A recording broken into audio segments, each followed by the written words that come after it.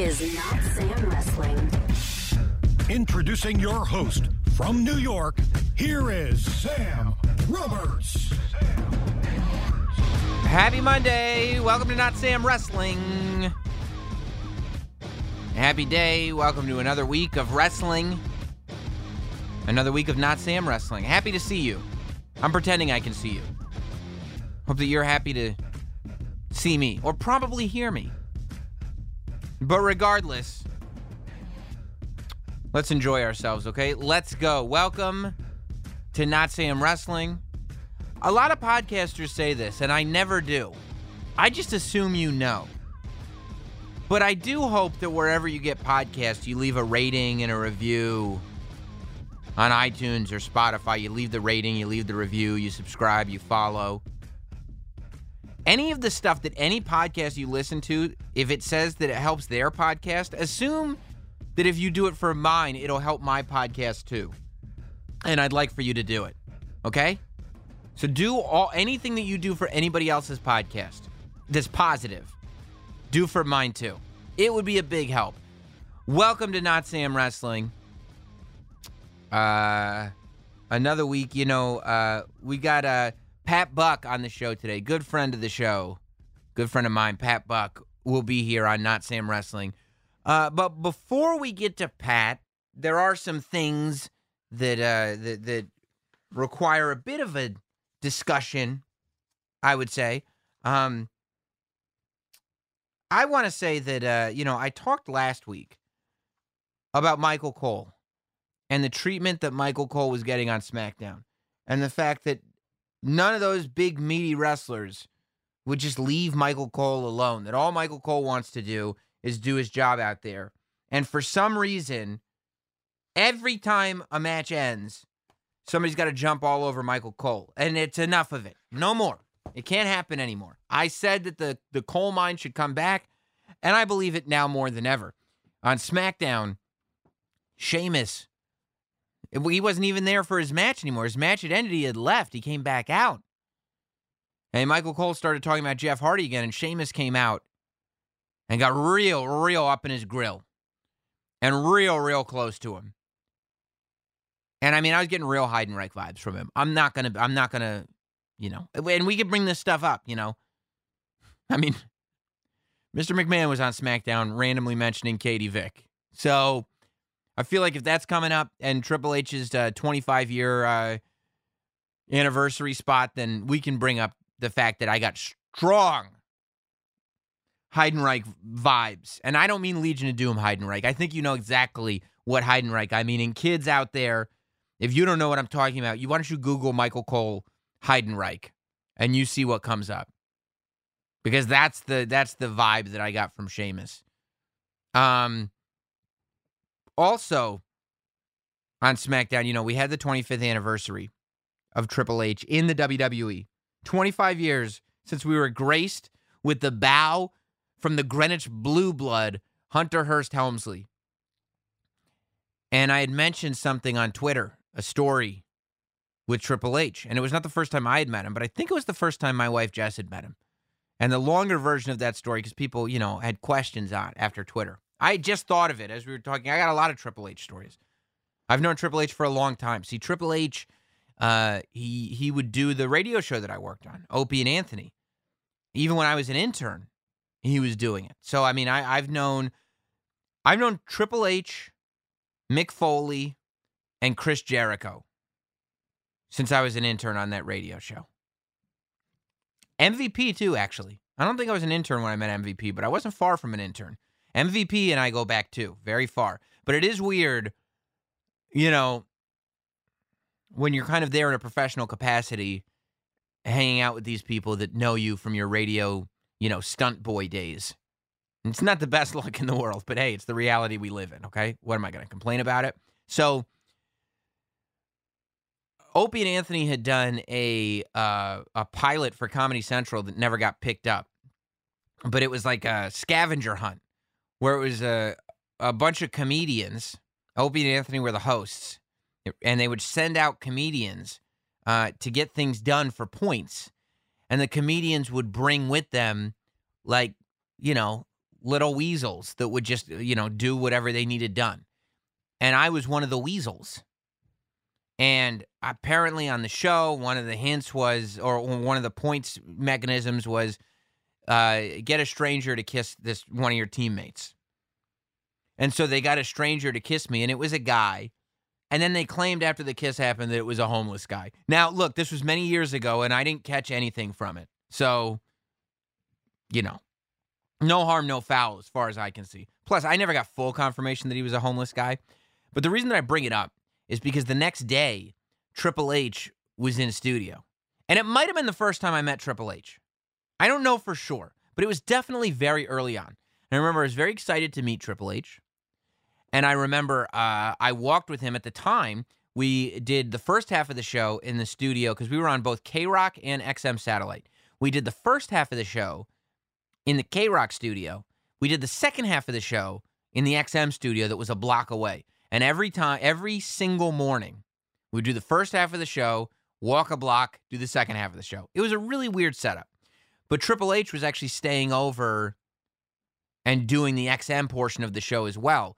And I remember Triple H and I made the walk over together that day. And I don't know how comfortable he felt about it because Opie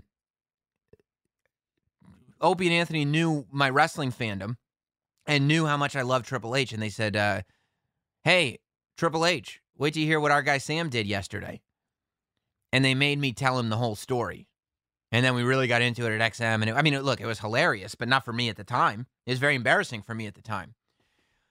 But I think Triple H has a steel trap memory. Because then I saw him, it must have been months later.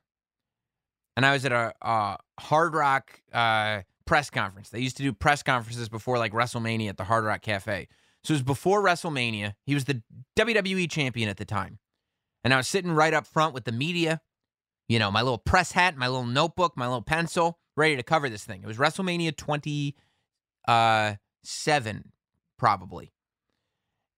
With The Miz. Yeah, it had to be WrestleMania 27 with The Miz versus... No, because Triple H was champion at the time. So it might have been WrestleMania 26. Maybe. Maybe. But regardless, doesn't matter.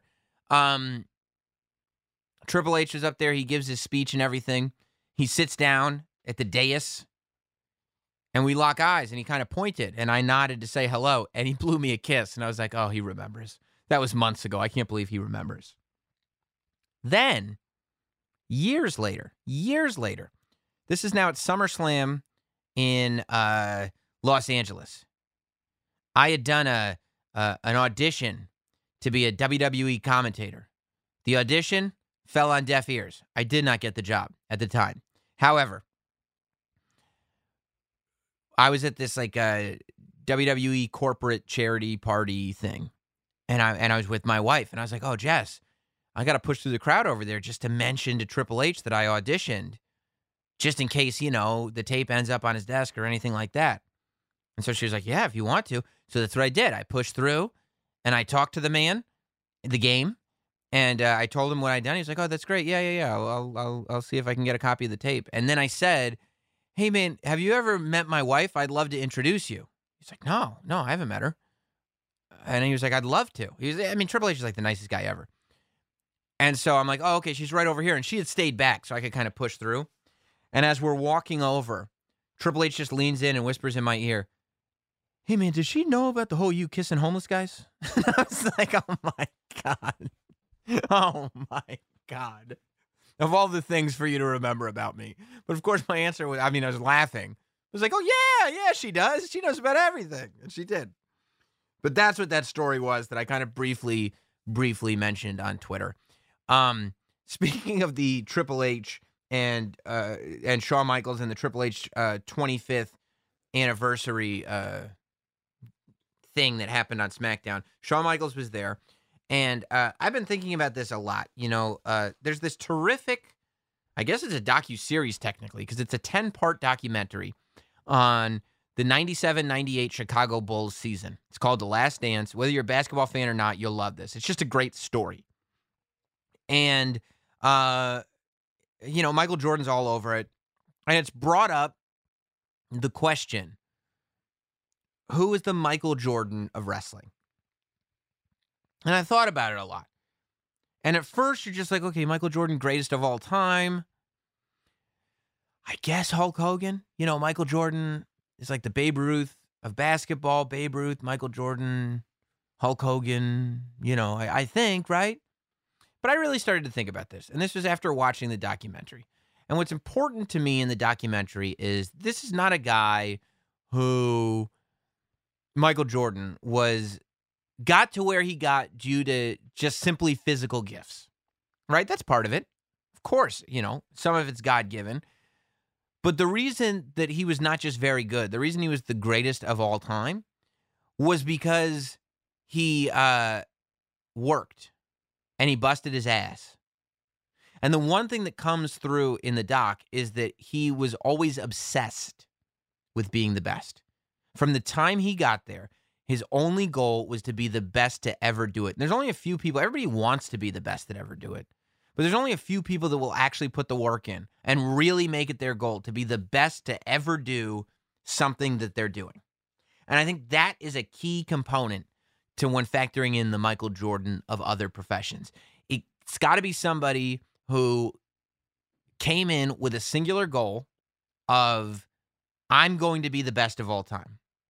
Somebody who is naturally gifted, but not somebody who at first on their debut, I mean, Michael Jordan was drafted third, right? So it would have to be somebody, if we're talking about WWE, somebody who wasn't necessarily pegged as, oh yeah, he's going to be the greatest of all time. You know what I mean? He's champion right away. It's somebody that has to work for it, right? It's not just enough that they did work for it. It's that they had to work for it. And it's somebody who's obsessed with winning and doing well every single time they go out there. Jordan played every single game like it was a championship game. And that's when I got to thinking, okay, who is that really? And it's somebody who can do it over time. Jordan's got 6 rings. You know what I'm saying? So for me, Steve Austin could be a candidate in the sense that he wasn't pegged to be the best of all time. He worked his balls off and became that way. However, I think because Steve Austin only lasted the amount of time that he lasted as the best, and it took him so long to get there, that he doesn't factor in exactly with the Michael Jordan of wrestling. The Rock, to me, is a little more LeBron James. He also has the same thing with Austin in the sense that his run wasn't quite long enough on top to be considered a Michael Jordan. But also, not that The Rock didn't work. You know, we all know the $6 story. But The Rock was pegged to be a star from the beginning. Whether it worked or not, Rocky Maivia was supposed to be a star. And a lot of it was God-given. You could say John Cena. You could. I don't think John Cena quite. I think the difference with John Cena is that while he is in the conversation of the best of all time, I just don't see him as Jordan. Jordan had a style about him. There was a style about Jordan that even a non-basketball fan would look at and go, oh my God, what's that? That to me is what's missing with John Cena. To me, the only real answer and the only choice, you could say Ric Flair, and that's a debate you could have, but I don't know that Ric Flair, I don't know if it's the fact that he didn't win enough, because really in wrestling, wins and losses don't matter so much. I mean, Ric Flair just had great match after great match, but, you know, first of all, you couldn't call him the Michael Jordan of the WWE for sure, because so much of what he did was outside of the WWE. So maybe if you open this wrestling wide, you could have a bigger conversation. But if we're just talking about WWE, it's certainly not Ric Flair, because he didn't do that work in WWE. So with that, with all of that taken into account for, and I would love for you guys to tweet. I would love for you guys to write in comments. You can email notsamwrestling@gmail.com. However you want to communicate with me. But tell me what you think of this. Because in my mind, the only answer for who is the Michael Jordan of wrestling, you can even leave it in the comments on YouTube, is Shawn Michaels. To me, Shawn Michaels is the Michael Jordan of wrestling. He checks all the boxes. You're talking about a guy whose greatness could last over the course of years. You're talking about a guy who was always good, but never pegged to be the best of all time. You're talking about a guy obsessed with becoming the best of all time. You're talking about a guy who every night would go out there and try to steal the show and try to have the match of the night and try to deliver the same quality of match as if it were WrestleMania. You're talking about a guy who did it with that style, that certain je ne sais quoi that Michael Jordan did it with. And a guy who, when you look back at his career, you could say, yeah, that might be the best guy to ever do it. Yeah, I know those conversations were happening while he was still playing. But when you look back at the entire career, it becomes much more difficult. And I'll never forget an interview that I did with Shawn Michaels that just made me rethink everything when he was talking about, I mean, he did end up returning for a match, but we don't really talk about that match. He was talking about why he didn't return and how he looked at his career and how it was all one story and that he thought on that level. And that's the level of thinking that you need to think on if you're the Michael Jordan of professional wrestling. To me, there's no question. Shawn Michaels is the Michael Jordan of professional wrestling. I'd love to hear your opinions. Tell me I'm wrong, but I doubt you can prove me wrong. I doubt you could say Shawn Michaels is not. That's what I think. Somebody that's worked his ass off is friend of the show, Pat Buck. Pat Buck, he is one of the founders, or is the founder, I guess, of WrestlePro, big indie promotion out here on the East Coast. Pat Buck is a journeyman in this world of wrestling. Had a dream to make it to the WWE as a superstar. That dream was not fulfilled for various different reasons. But as a huge shock to me, he ended up a producer for WWE, which I don't know if he ever saw coming, but I certainly did not see coming. I thought he may end up, he owns a school called Create-A-Pro alongside the Prince of Queens, Brian Myers, formerly known as Kurt Hawkins. And I thought that might translate into him coaching at the Performance Center. I could have seen that for him. He's got a lot of friends in WWE. I'm like, yeah, I could see him. People really like him. He's a good trainer. I was like, yeah, I could see him. I could see him as a coach at the Performance Center. And I'll remember. I'll always remember when I heard that he got the gig. I can't remember who told me. It might have even been my wife talking to his wife. But I was like, oh, is he moving to Orlando? And she goes, no, he's going on the road. I was like, what? And then I found out he was going to be a producer. And he spent a while at WWE as a producer, but he was one of the casualties of the recent releases. He was one of, I think, 9 producers who were released. But Pat has a fascinating story, and he's got a new podcast called The Pat Buck Show. And when I heard that he's got a new podcast, I said, Pat, why don't you come on Not Sam Wrestling? We'll yap about wrestling. We'll promote your podcast. It'll be all good. He said, Sam, that's a great idea. So this is it. This week on Not Sam Wrestling, enjoy the one and only Pat Buck. Before we go a step further, I want to tell you guys a way that you can support this podcast and get more content and less of these annoying interruptions.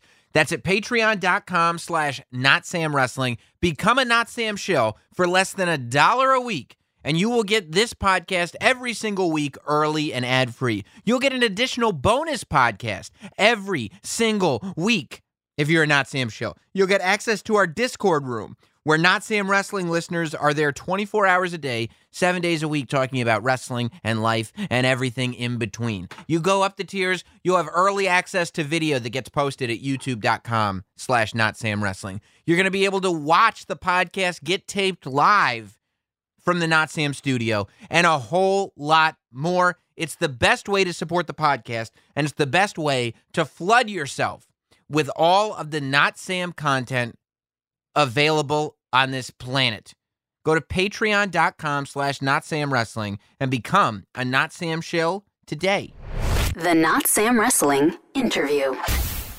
Back on Not Sam Wrestling, longtime friend of the show, friend of mine, ladies and gentlemen, Pat Buck is here. Welcome, Pat. What's the haps?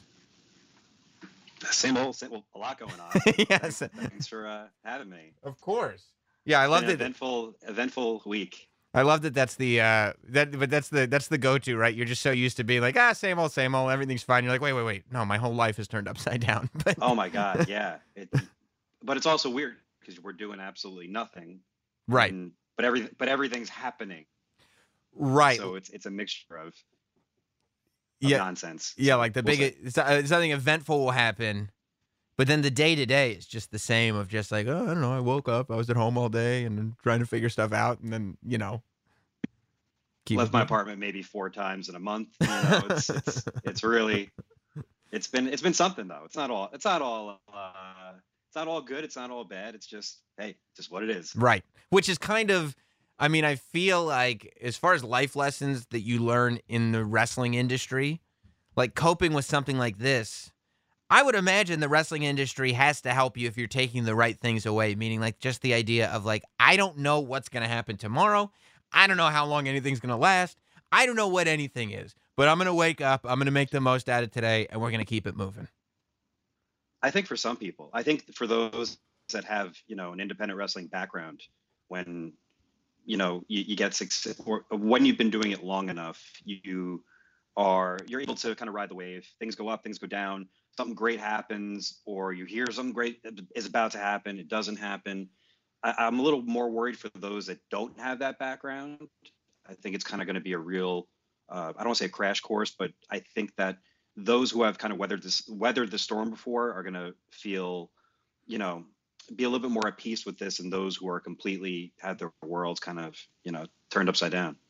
Yeah, I guess that is the thing. Like when you already have to deal with, oh my God, this dream is never going to happen for me, and get past that. And then it kind of does anyway in a different form. When it kind of stops again, you're like, it's okay. This is kind of how life works. That you go up, you go down, you go back up. Like you just figure out, okay, well, what's the next move to make and what's the next pivot here? Right. And for those that don't know how to figure it out, that's part of what I want to kind of put out there. Eventually, we'll talk about it in a little bit.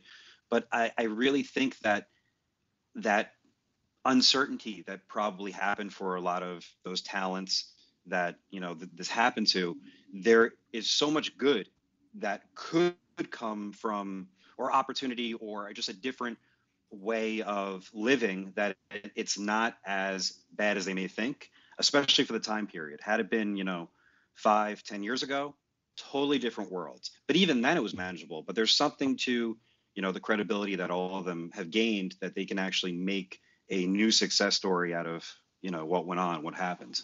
It's probably also a little bit of a scarier time for everybody, just in the sense that there's no wrestling shows happening immediately for anybody. So that idea of hitting the ground running, you have to be a little bit more creative in order to hit the ground running now than you would have been, like, you could at least, even if you've, got 90 days to sit out or whatever it is, you could have sat and been like, okay, I'll just get my ducks in order so that in 90 days, but when we're in an environment where we don't know what the world is going to look like in 90 days, I would imagine that becomes a little bit like, okay, that's a little bit more uneasy, right?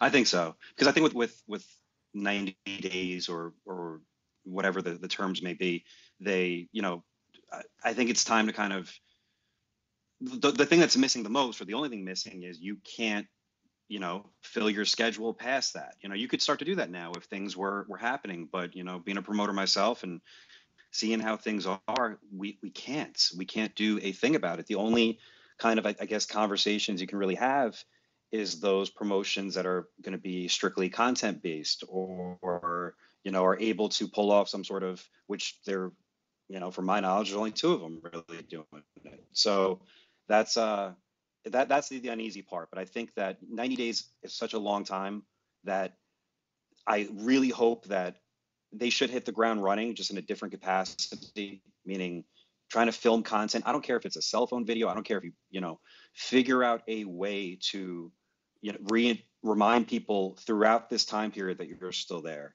And maybe even just open up, just because there may not be such and such promotion running, it might be worth it to have an open conversation with the person who eventually is going to run that show and start that friendship and start that bond, which I believe some of the guys will. And I think some of them are kind of going to fade into the sunset, and some are going to use people to represent them, which I understand. I do and don't. But it's going to be once we get out of this, and I hope that we get back to live events. I don't know what you think. I don't know what what it's going to be, but I just hope that we get it's sooner rather than later.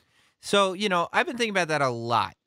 And I feel like, even as a fan, I feel like I would be, as a fan, more comfortable going to an independent show in a properly suited venue, right? Like, it's really interesting. I feel like those mid-level independent shows that, anywhere from 500 to 1,500 is probably where I see it opening up first and where I would be comfortable going to first, because that's the area where you don't feel like everybody is on top of each other.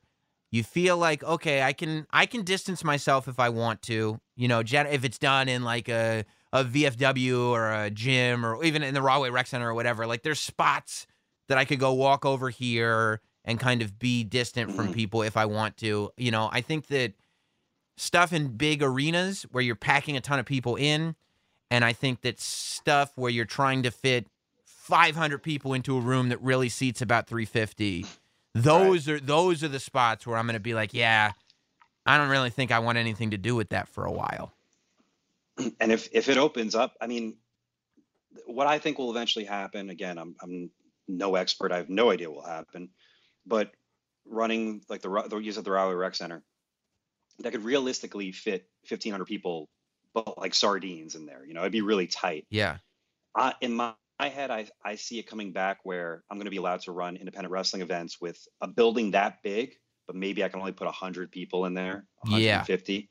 That's kind of where I think it's going to go first. Now, I hope it's sooner than later. I hope I'm crossing my fingers for like a September, and then it's going to be up to me to figure out how to run, a financially successful show with a capacity of, do you raise ticket prices? Do you do this, that, the other?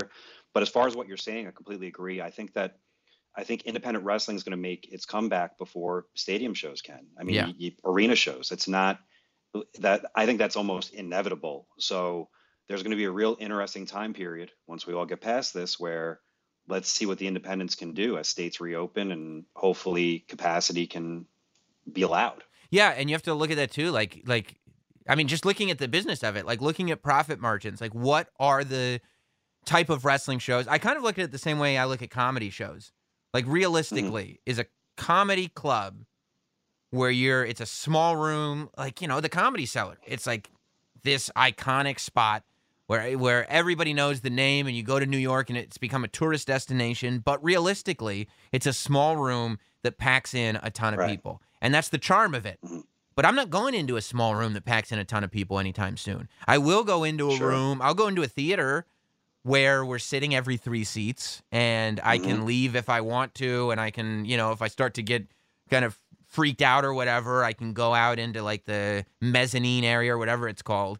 Like, I could see that running. And I think it's the same with wrestling. And I also think it's what shows can afford to cut off 2/3 of the crowd and still turn a profit, and how does that look? And also, you're right, like, do you raise ticket prices? Maybe, and like really advertise this is limited seating, be there at the first show back. But at the same time, you're like, okay, well, what big names are going to be there? Okay, well, guess what? Nobody's traveling, so that's another kind of hiccup in the whole thing. No, I think so. I think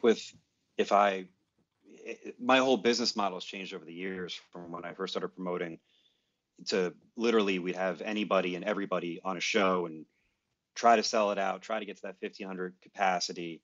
And now I'm looking at it, I feel like I'm going to be running, just with my crew, which I'm, super proud of, maybe a couple independent guys and like one recognizable person. Yeah. I don't see, and I'm just really hoping that going forward, that venues are kind of open up to more realistic expectation on what they charge, when we're going to be faced with this. I really hope that there's a way to pull it off, because it's going to be an uphill struggle for everybody, I think. Yeah. I mean, it's really an interesting thing, because I do feel like I had already felt like when AEW started signing up people, and when WWE was keeping, tons of people signed, and they still are. Like when there just became that, and Ring of Honor started going with more exclusive contracts, and there that much talent just started to be signed exclusively.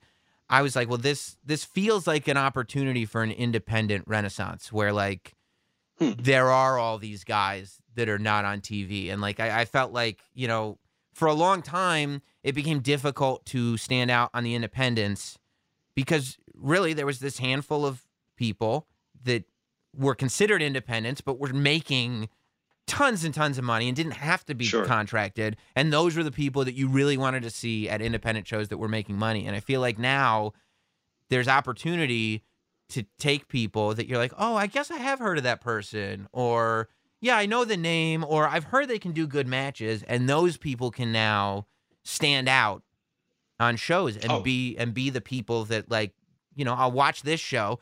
They now have the opportunity to stand out. I leave talking about them, and within a few months, this is the person that I'm going to independent shows to see. It's the best and worst thing that ever happened, I think, to independent wrestling. When I started promoting in 2012, like I just said, I'd book everything, not everything, but I try to hit every single demographic that I can. I'd anchor the show in with like a Bret Hart or a Ric Flair or whomever to, make the poster recognizable. And I would use, like I'm looking at my poster right now, my first show, Matt Hardy, and we have Cabana, we have Godfather, Abdullah the Butcher, like a lot of heavy price tag things you got to figure out and bring them all in. As time went on, that kind of went away. And I felt like the crowds got a little, not tired of it, but also those recognizable big monster names, some of them inflated their prices. So I found a new business model with almost using the newly released talents. They were kind of be like my first stop for WrestlePro. I'd like Emma and Wade Barrett and one of Cody's first, but I started building kind of off that. But then, like you said, companies started really locking in exclusive people. I used to use people from TNA and then became Impact, and then I was using Ring of Honor guys, and then there came this thing. I don't know what year it was, maybe 2017, maybe 2018, where you couldn't book anybody. So it was like the absolute best time to be a talent because all these guys were locked into exclusive deals, which God bless them. That's awesome. Yeah. As a promoter, brutal. And especially this year, even going into, I'll even say my last show that I ran in February, myself and my booker KM, we booked the Boogie Woogie Man, and we were really trying to, what can we legit put out there that's kind of different, because you couldn't, there's no one to book. So now that everything's going to change, despite COVID and everything going on, the scene itself is going to change too, because now we have 25, 30, more if you count the producers and such that could be working on shows and brought in. So I'm real interested to see what's going to go on there. Yeah. So, for those that don't know Pat Buck's story, and you should by now, he's been on the podcast enough times, and he's been, even outside of the podcast, his story is well known. But Pat was many moons ago, he was a developmental talent for WWE. Not necessarily, you weren't signed to a developmental deal, but that's where you were working because you just knew that that's where the eyes would see you, right? Yeah, Cliff Notes, indie right. guy during the worst time period ever, which like 2001-ish. Worked all over for a while, and I wanted to be full-time at wrestling. And the only place to make a living, to be with a company, was WWE through OVW. So went to OVW, yeah. And on then, my own dime. Right. Yeah, that's important. And then, but people liked you, and obviously you were a good wrestler. And after many sort of, this is going to happen, and then it didn't happen, and haircuts, and maybe you'll be a wrestler, or maybe you'll be a referee, and maybe you'll change your name, and it became clear that it just wasn't going to happen. And what I thought would be, a lot of people that got to my position, it was basically you work through the system and press the right people, and you get thrown into the WWE training class, where you're not getting paid, but you're probably next to be hired. And when I finally broke in within the first year. All the guys, they were like, "Hey, I think you're next, and it might take another year, but then I'm 4.5 years in and going, I don't. And then OVW, the relationship switched to FCW, and I followed it down there, did the same thing. And then after doing it for about a year down there, it was kind of like, I can't do this anymore. I can't be the, hey, I'm here kind of guy. Let me prove myself. It was insanity. I had to go do something else. Which is great, because that's where, like, you really start to figure out, okay, how do I make money in the wrestling industry outside of WWE without having a WWE name? Like, I've never been in WWE. I just don't have television exposure. I now need to figure out how to make a living doing this. And this was before kind of the entrepreneurship of wrestling had really blown up, right? Because now I think that most independent guys know that you have to be an entrepreneur and think from a business perspective and brand yourself and do the whole thing. But that's when you started wrestling independently, and then you started becoming involved with a promotion. You became a promoter. You started your own promotion. WrestlePro happens. Everything kind of turns out right, and you're like, holy shit, I've got a promotion. I've got a school now. I'm also making money. That last year, you started doing shows again. You were like, I think I can also be a wrestler for lots of different promotions. And promotions were like, yes, you can do that. Yeah, it only took 11 years to finally find like an inkling of success. Yeah, but you know what? I was happy being promoter, trainer guy. Yeah. I'm like, okay, I got 2 schools. I have a promotion. I can wrestle when I want to. I like to say I was a poor man's Jerry Lawler, where I just where he stayed in Memphis. I just stayed and then, wrestling started booming last year with, the opening of AEW and Ring of Honor expanding and WWE doing all the things they're doing with NXT. It's like, man, I'm, while I'm in my mid 30s, I want to get back out there. So wrestled full time, and it led me to, WWE in this year. Yeah. And you ended up first, you were down at the Performance Center doing some guest coaching, and you had ended up there like, once a month or something. They would fly you back. And, after a couple times, I was like getting excited. I was like, I think they're going to hire Pat as a coach at the Performance Center. And you were ready to do that, right? I mean, you were. Yeah. First time I kind of said it, but I got invited to go down there. It was kind of, I don't know. It kind of happened strangely, where they were bringing in a lot of guys, and not for nothing, I was kind of looking at it going, if there's one thing I can do in wrestling, it's train people. I've been doing it full time for, since I started my in 2012, but even before that, I was training guys. When I went down to FCW to try to get a job, I joined the beginner program that was coached by Norman Smiley and Steve Kern. And by the end of the program, I was teaching the program. Wow. So like it was kind of a weird thing where I'm going, why am I never invited? I wasn't bitter towards it, but I'm just like, they just don't want me. And then one of my dear friends, Serena Deeb, was just like, hey, do you want to be down here? I'm like, yeah, of course I do. But I don't know. I was never asked. I don't know how to go about it. Later that day, I had an email, which is kind of cool. Like, hey, come down here. So, thanks to Matt Bloom and Triple H, I went down there a couple times. And then at the end of my first week, I got asked if I'd consider to go overseas to coach at like months at a time.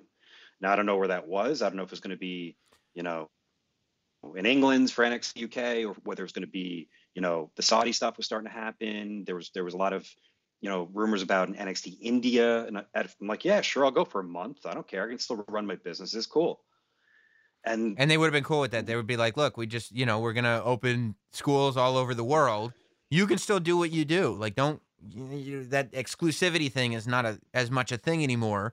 We would just want you for a month to go down there and be our representative and train the guys.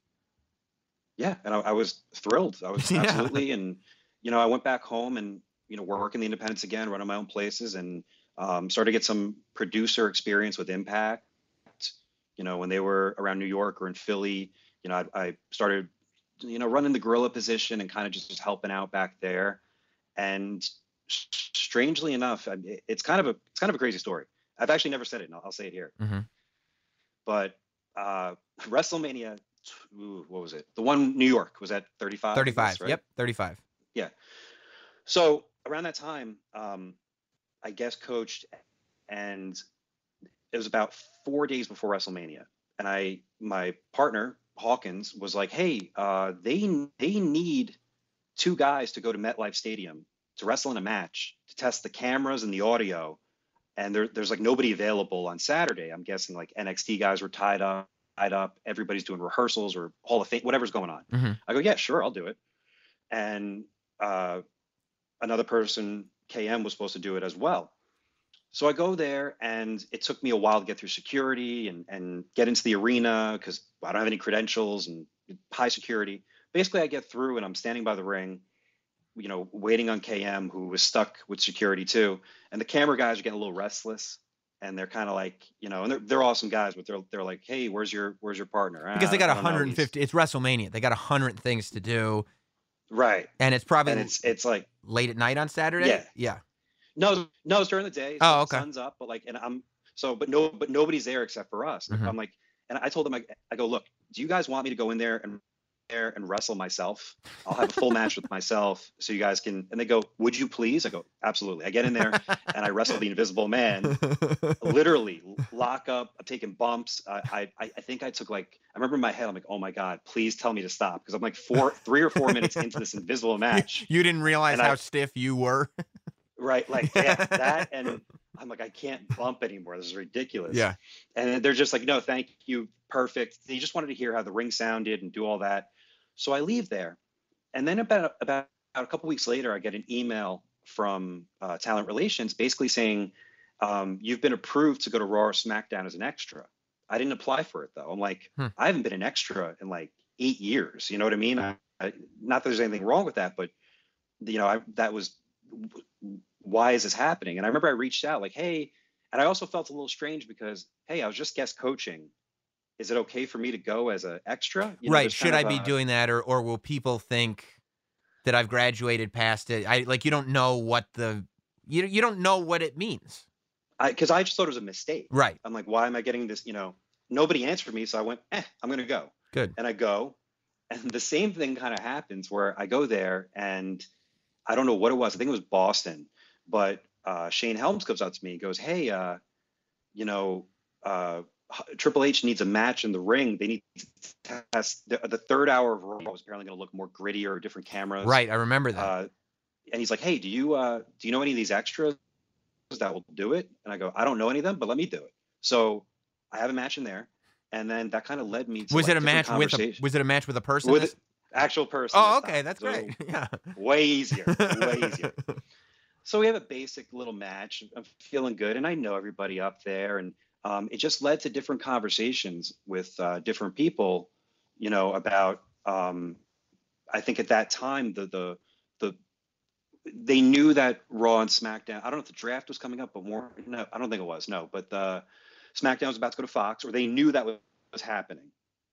So, just like Talent, the backstage was divided in half, where they more people, they needed more producers. Mm-hmm. And enough people, the current producer team spoke up for me, or they're kind of like, Pat would be good. He runs his own shows. He's a good trainer, this, that, the other. And it led to me being asked to be a producer there, which, was something that I never thought, like when it was first brought up to me, they're like, would you be interested in being a producer here? When I think producer, I think, a person that aged out of wrestling, or like someone that, maybe can't really, whatever the reason may be, but then the company was really open-minded towards younger perspectives and trends, and also, I feel like mainly producers are people that have experience in WWE specifically, right? Right. But and what I was told too, in particular, was we want someone who doesn't have that, who has not been here. Sure, you can learn the system, but who offers a different perspective. And then I was like, oh my God, like it's a position I never thought I would have, but I kind of feel well qualified for, because it's booking, it's training, it's physicality, it's everything that I've been doing, and it led for, the job. Did you realize? I'm really grateful for it. Did you realize that you would turn into and I was thinking about this too, because I didn't think about it until later, but I was going back and watching old episodes of Superstars and stuff like that, and you remember you'd see Rene Goulet, and you'd see Tony Garea, and as a kid, your only experience with those guys is that's the guy in the suit that comes out and does something. Like you never breaks up the fight. Right. Yeah. You never knew his wrestling background. You kind of sometimes like Gorilla Monsoon or somebody would put him over so you'd realize he was a wrestler, but that's all you knew him of. And I was like, I wonder if for a generation of kids, they're going to be like, that's Pat Buck. He's the guy in the suit that comes out and gets like, and Brock Lesnar kicks his ass or something like that. Because for a while, I mean, for most of the time you were there, you ended up on TV like constantly. Yeah, there was, for this year, like I was like kind of tracking it down. Like that's kind of cool because it would be, you know what it was? I think it was a healthy go. If you send someone out there like another producer, like a Shane Helms or a Devon or a Michael Hayes, you disconnect because I know that guy. You know what I mean? Right. Like they're recognizable. But you send me and I haven't been in WWE, so they're just like, oh, that's an official. That's a person. And it would just be like us nerds going like, that's Pat Buck and Adam Pearce. That's who that is. Right. Yeah. Right. Yeah. So we became the kind of I mean, Pierce, God, he's always on. Yeah. And I think also if they need someone to, take a bump or two, sure, I'm here. Mm-hmm. So, and also I just, it made me excited. It gave me something really fun to do. Like, I'm like, okay, I'm the suit guy. Mm-hmm. So I don't know what to do now because I have like 35 suits that I purchased, but I'm like, okay, this is going to be my thing. That's my thing. And a lot of fun. Yeah, I'm sure. How much did it change your perspective? Like when you start to see things from the inside and all of a sudden explanations for decisions. I feel like you must have been in one of those rare positions where everybody hears about decisions made, especially if, you being before you were where you were at, you'd hear from all these wrestlers that, well, this happened to me, or your own personal thing, this happened to me. When you are in that producer position and you're talking to the higher ups and you're talking to everybody there and you're actually speaking with the decision makers about the decisions being made, all of a sudden you're getting explanations, I would imagine, of decisions that you would have, other than you would have just heard the results of. You never would have gotten that kind of explanation for. Did it change your perspective on things to hear the thought process behind decisions getting made? Sometimes yes, sometimes no. I think and the reason why almost no is because running so many shows myself, it's just you basically, I always said that a good promoter, you're basically dealing with problems as they pop up, and you have to kind of, be flexible and realize, okay, this is a situation that needs to be addressed, and how can we find the best method to do so? It wasn't always about, it's also weird too, because, and this is what I try to do with my own promotion, my own training school, where you make a decision and you're going to carry it out, and then someone brings up a different perspective and it's actually better. So you change it because you want the best thing, the best decision to be there for your product. And then sometimes there's outside, how deep things go with networks, or, little things. We could plan an entire thing around some sort of physicality. But if we're working in the state of Kentucky that has specific rules legally with a commission that we're not allowed to do that, then and maybe it slipped through the cracks, we have to kind of rearrange everything. So there's all these things that go into such a high caliber television production with WWE, that kind of you have to learn how to adapt, and kind of we hope to get the right decision, but also being a producer, you are involved in the grand scope of things, but more so it's like a section of the television you see is designated to you. So while we do have that established connection with kind of giving and that was my favorite thing about the job, and probably my favorite thing about Vince, was that he always wanted feedback and cared about our feedback. So like that was really, and we'd often have to write in different things like that, and he's reading them. So I thought that stuff was really, really cool. But a lot of times we're kind of, we can give a scope of what's going on and see how things change, but we are in charge of what our particular match or segment is. So almost all of our focus and attention goes to that because we want that to be the best. So sometimes things would occur that when you got 3 hours of content one night, 3 hours plus, 3 hours plus another additional half hour of main events, and 2 hours of SmackDown with 205 Live.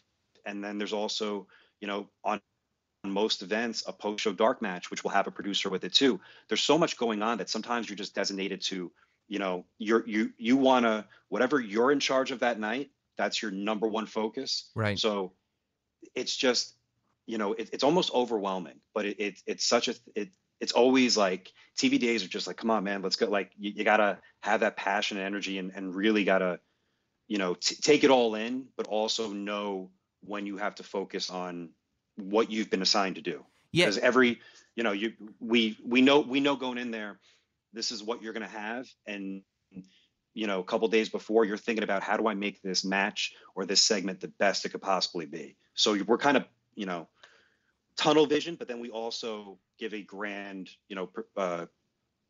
feedback on what else is going on. Is it tough for you as a promoter at heart who comes from like, okay, I was just promoting shows, I was the man in charge, I had my hands on everything, to be like, okay, Pat, you're totally in charge of your thing, but just your thing. Channel all your energy into here and don't worry about the rest of the stuff.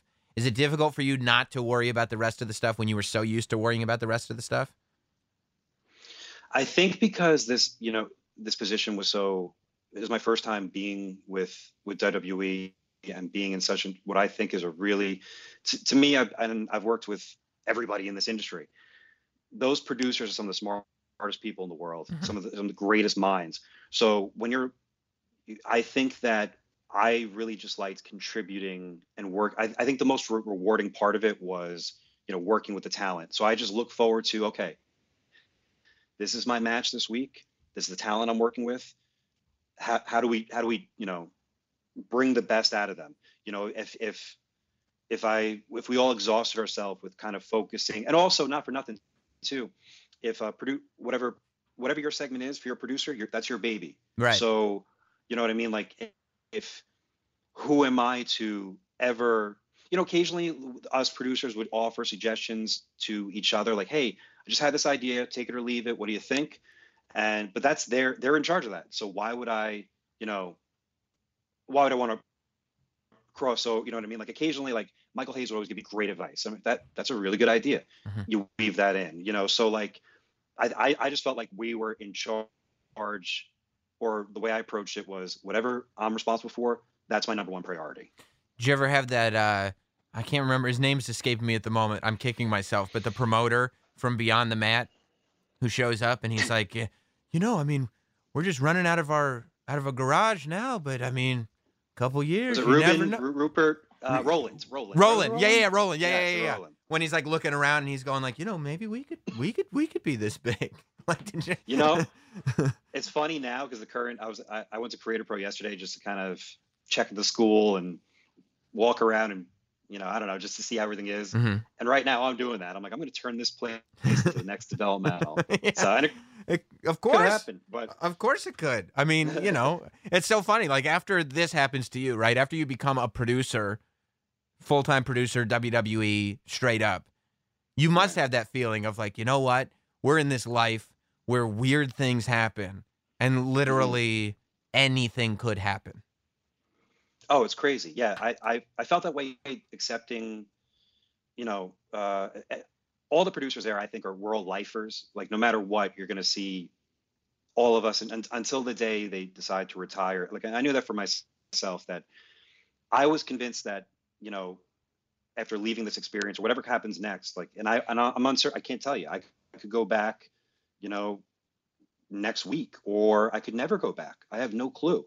But just the fact I can kind of look back and go, wow, the last year, I was one of the 16, 15 people that was responsible for, essentially, I look at us, we were part of, one of the things that was said to me, I thought was really, really interesting was, we're one of the few generations that gets to work with, or one of the only generations that get to work with someone my age working directly with Vince. And I like, oh, wow, that's kind of cool. So I get to kind of take that experience and put it into whatever the next thing is. And, like it's just kind of surreal in a way.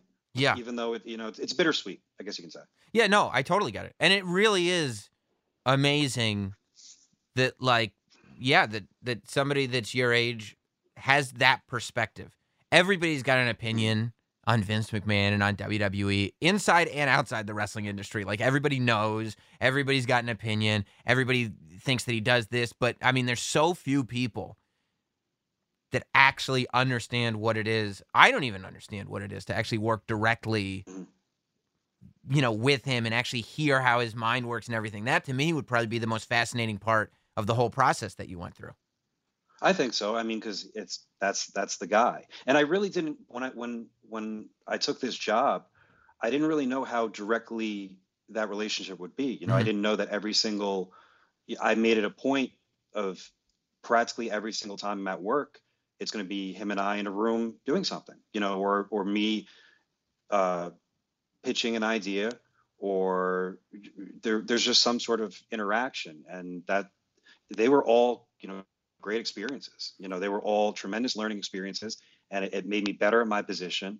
And there's things where, I learned to do and what to do, and just kind of, from that promoter perspective in me, learned so much that now I'm able to take that and, put that wherever. And there was just so many great minds when you're, working with Heyman and Bruce and Hunter, and just hearing and all the producers collectively, just, I felt like I was in the who's who of wrestling minds, and really learning different people's leadership styles and how they deal with talents and how they come up with ideas. Some guys were, very good on coming up with creative finishes. Some are really, really good at just knowing how to say the right thing to a talent to motivate them. It's not just about, the storylines, and we're coaches. We're not just producing matches. We're really responsible for bringing the best out of every single talent that there is. And being, it's not an easy job either. We have to, the company comes first, and we have to be the bearer of bad news. But I love the job. I really do. And it was just such a tremendous, at first it was a little overwhelming seeing how everything was, but within, after a couple of weeks, like, to, be in charge of matches that were very important and high caliber, like, I'm proud of that. Yeah. How long does it take you to get rid of any imposter syndrome that's there? How long does it take you to go like, nope, I'm fully capable of producing this match, or nope, I know exactly how to pitch to somebody like Vince McMahon, and I can pitch this idea, whether he likes it or not. I know I can pitch this idea and be comfortable with I think that. One of my favorite things, and I didn't expect this, was when I first got the job, I worried that going up there, well, if I work with a particular talent, say like a Randy Orton or someone, and I'm, it's one thing if you have a Fit Finlay or, someone producing your match, but, I'm younger, I don't come from the WWE world. How are certain talents going to react to me being there, producing their match? And I couldn't have been further wrong. Like, everybody was incredible.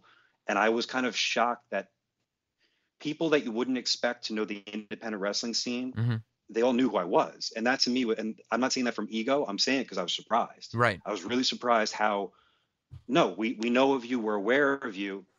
And that imposter syndrome, it goes away quickly because people can see through, like, one thing I want to hear the talent's ideas first and then tweak them and then offer. There are some people that I know in wrestling that they have their set mindset. This is how it's going to be. That doesn't work. You know what I mean? So that it was such an incredible, and I bring up Randy because, like, Randy was so incredibly good to me, and I, had a couple of his matches. It was great. And you offer, unique takes, or you offer, it's just a thing. I really felt like I belonged. And you could see with,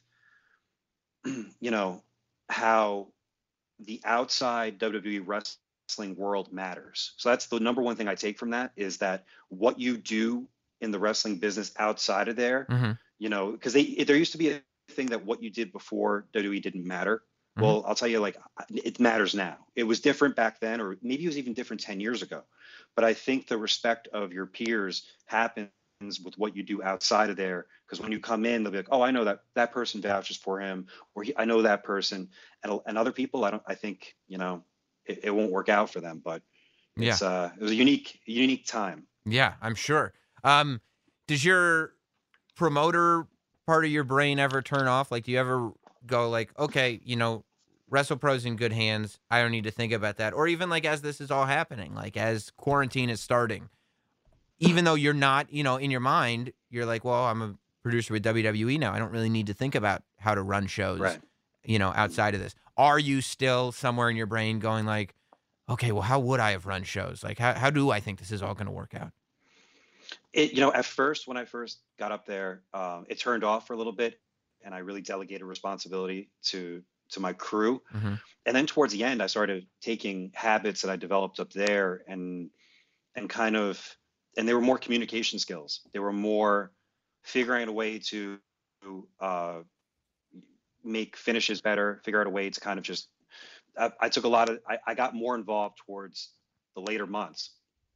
And now it's really, really kicked on. I mean, to be perfectly honest too, some things are in the back of my brain.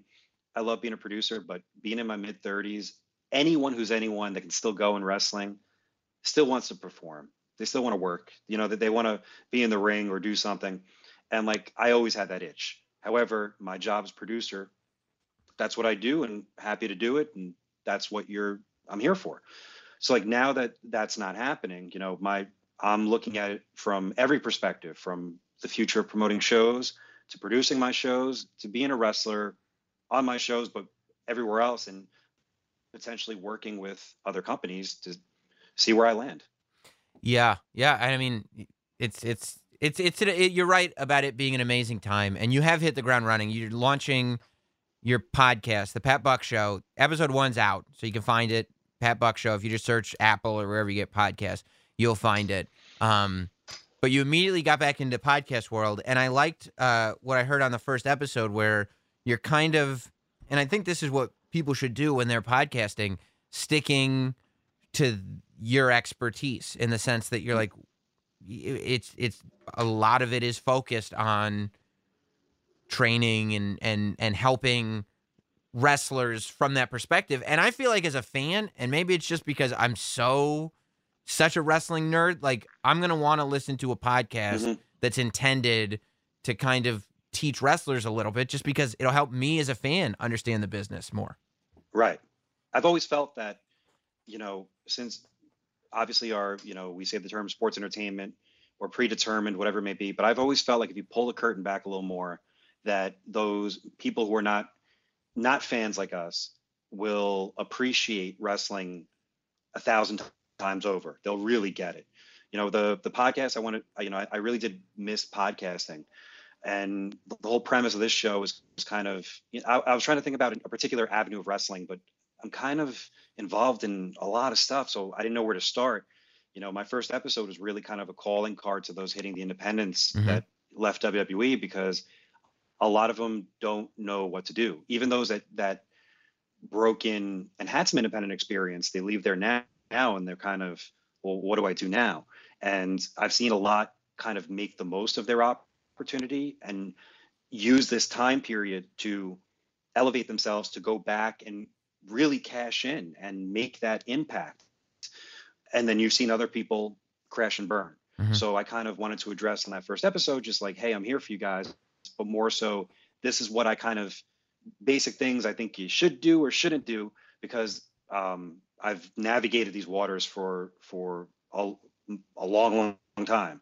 So yeah, but also getting to training stuff. You know, I'm just counting. The number one thing I miss the most is training guys in my school. So, you know, I can't wait till it opens back up. I'm just, you know, itching to hit the ground running even more and do something physical. Yeah.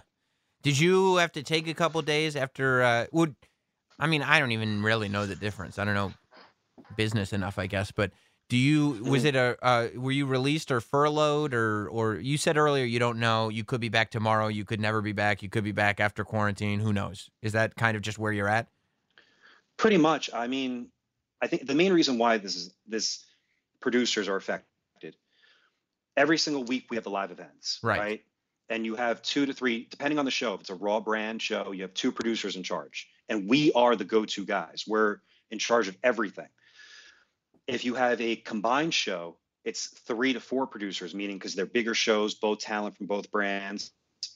And for tours, there's always producer there. So now, it's not just the TVs are still running. They're doing what they're doing, but we needed a huge crew produce or enough of us to run these live events.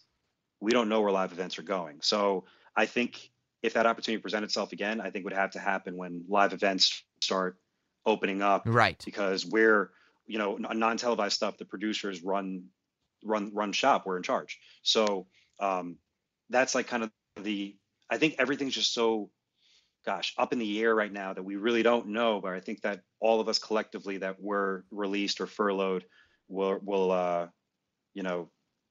think that everybody did a tremendous job. We had a great team, man. So I think we could all go back eventually if that's, if something doesn't pop up before then. Yeah. I mean, I would have to imagine that it's kind of, it's got to be reassuring on a certain level that clearly these are not performance-based cuts. They're situation-based cuts.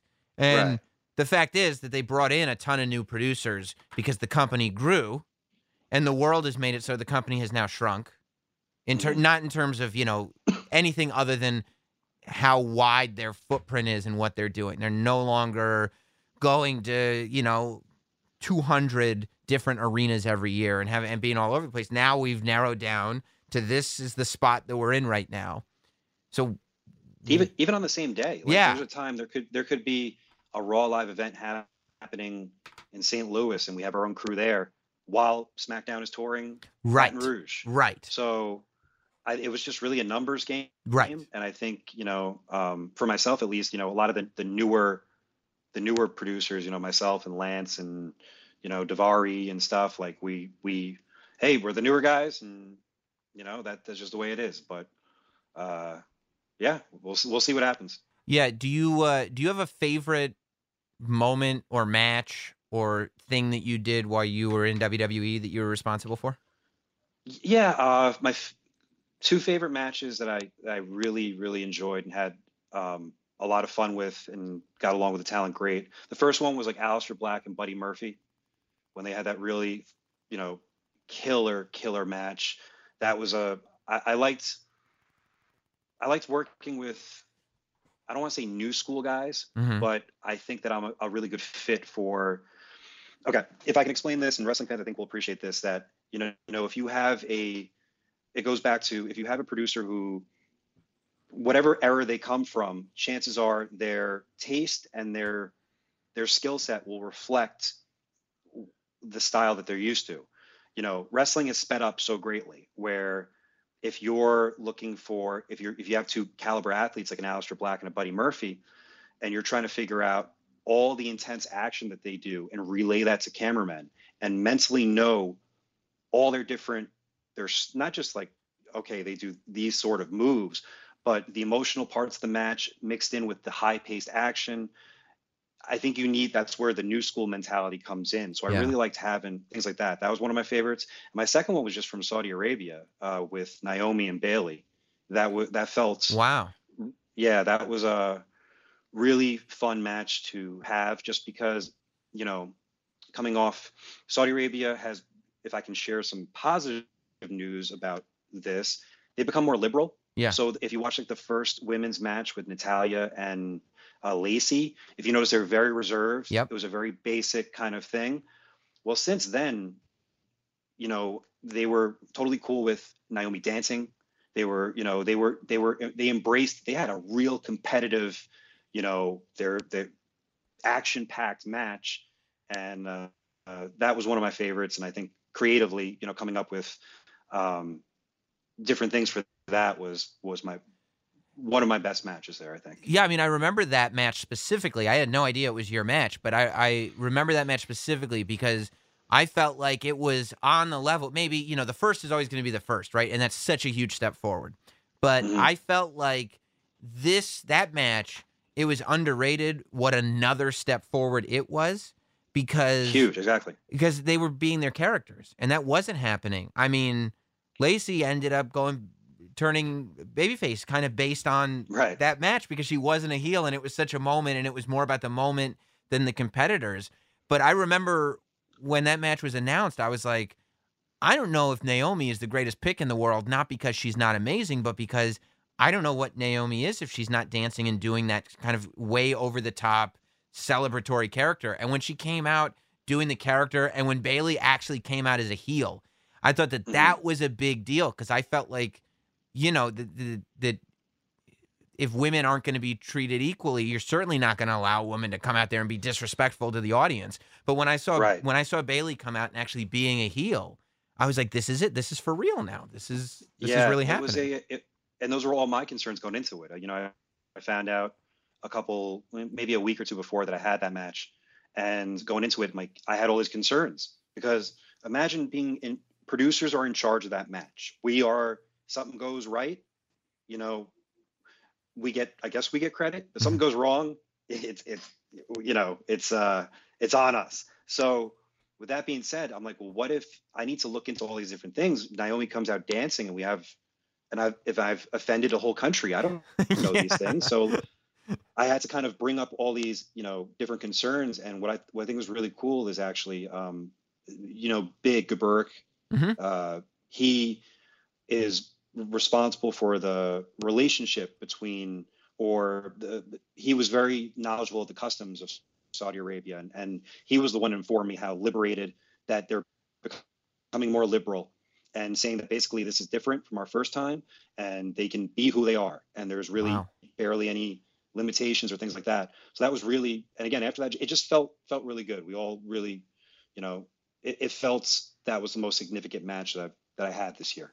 So it was fun. And just an amazing thing too, that you go from like, you know, oh, I'll be a coach at the Performance Center. You literally go from, yeah, I'm accepting this job that I never thought would be offered to me, and I'm worried that people won't even know who I am, to within, you know, a few months being one of the people on a plane to Saudi Arabia to be controlling those matches. I mean, that's such a great journey. I was thinking about, like, as I was thinking about the fact that we're going to talk today, I was like, and I know that you used to have, like, maybe you still do, you had the Ram logo on your tights for being the Rawway Ram.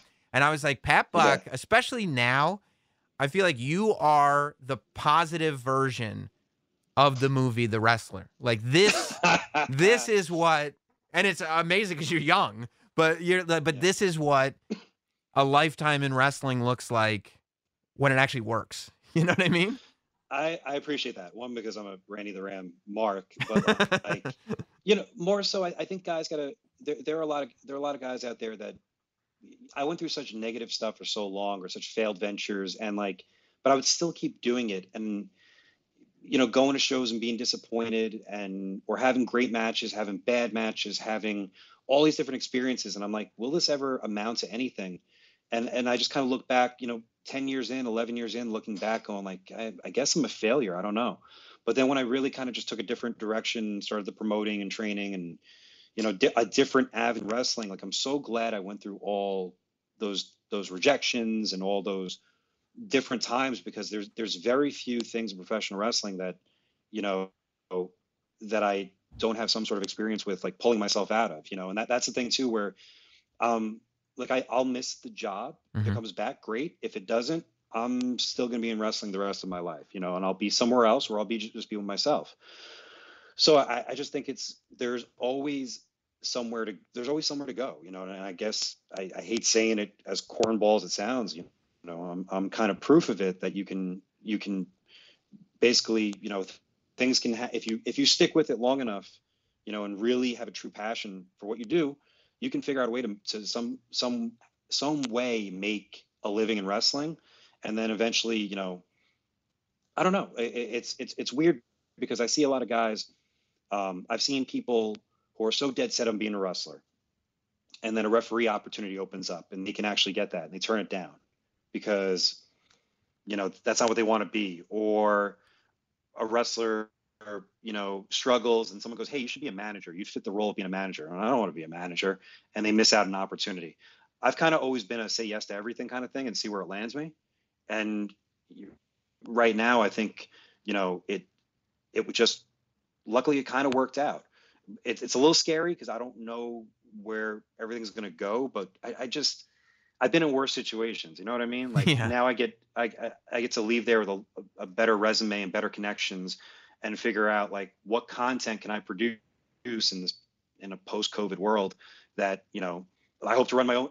Yes, I do run my own promotion, my own company, if you will, but secret, I hope I'm the one running, a bigger company essentially in wrestling. So I just, and also not for nothing, just kind of, again, not to be cornball, but I've managed to keep my reputation pretty solid over the years just because this business is hard enough as it is. So I always made sure that, if I delivered on my word, try to look out for people to the best of your ability and just be real. Like if you don't like somebody or don't like what they're doing, I'll be the first one to be like, hey, I don't really like what you're doing, and here's why.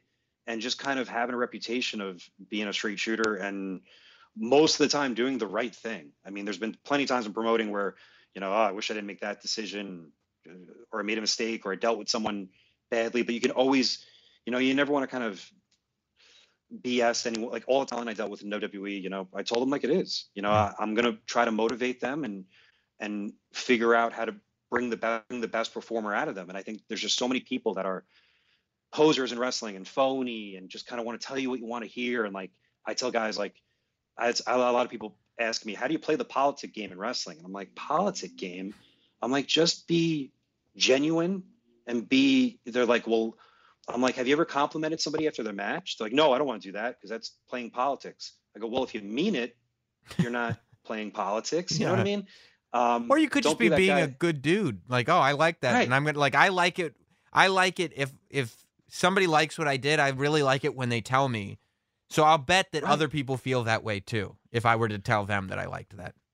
And it's so important. And I go, dude, if it's fake, if you didn't like what they did in the ring, don't go up to me like, hey, great match, brother. But like, there are so many times, especially in WWE, where two people would crush it. And I'm sitting in the locker room watching it, or I'm somewhere in the building. It's not even my match. And I go, I'm going to go there right now and tell them how much I enjoyed it or what I liked of it, because they need to hear it. And it's genuine. So I'm like, I never played politics in my life. Just be genuine. Don't be a jerk, and kind of, eventually develop a reputation where your people want to have you around. So yeah, those are life lessons. Those aren't wrestling lessons. That's like, but wrestling is life. Like if you can manage it in wrestling, you can manage it in life. I truly believe that. Yeah, we'll see, right? We'll find out. Sometimes I think maybe I should be doing something non-spandex, but I always get brought right back in. Yeah, no, and you should. And everybody should follow the journey that Pat Buck is on, because it's the most sensational story. I think the Pat Buck Show is going to be the place to follow that journey. You can find it wherever you got this podcast. I'm sure the Pat Buck Show will pop up. I got it on Apple, but I'm sure it'll be everywhere else. And Pat, man, it's always great checking in with you. Thanks, man. Thanks for having me. Thanks for allowing me to promote. I'm on social media. It's the same as my mantra, which is Buck never stops. Love it. Thanks, man. Thanks for listening. Follow at Not Sam on Twitter, Instagram, Facebook, and YouTube. Rate, review, and subscribe. This has been Not Sam Wrestling.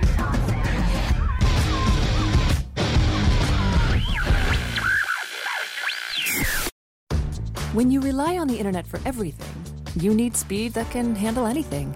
Xfinity delivers Wi-Fi speed faster than a gig. Go online, call 1-800-XFINITY, or visit a store today. Restrictions apply. Gig Wi-Fi requires gig speed and compatible X-Fi gateway. Actual speeds vary, not guaranteed. Whether you're a world-class athlete or a podcaster like me, we all understand the importance of mental and physical well-being and proper recovery for top-notch performance. That's why I'm excited that Unified Healing is sponsoring podcasts on the Blue Wire Network. Unified Healing is a new and super innovative global network of wellness centers powered by Energy Enhancement System, or EE System. If you haven't heard of the EE System yet, then you'll want to listen up. This technology promotes wellness, deep relaxation, purification, and rejuvenation. Wherever you are across the globe, access to a center is easy and affordable. Interested in experiencing the EE System technology for yourself? Go to unifiedhealing.com/bluewire to learn more and find a center near you. That's unified, UNIFYD healing.com/Blue Wire. No material or testimonials on the Unified Healing website are intended to be viewed as medical advice or a substitute for professional medical advice, diagnosis, or treatment. Always seek the advice of your physician or other qualified healthcare provider with any questions you may have regarding a medical condition or treatment and before undertaking a new healthcare regimen, including EE system.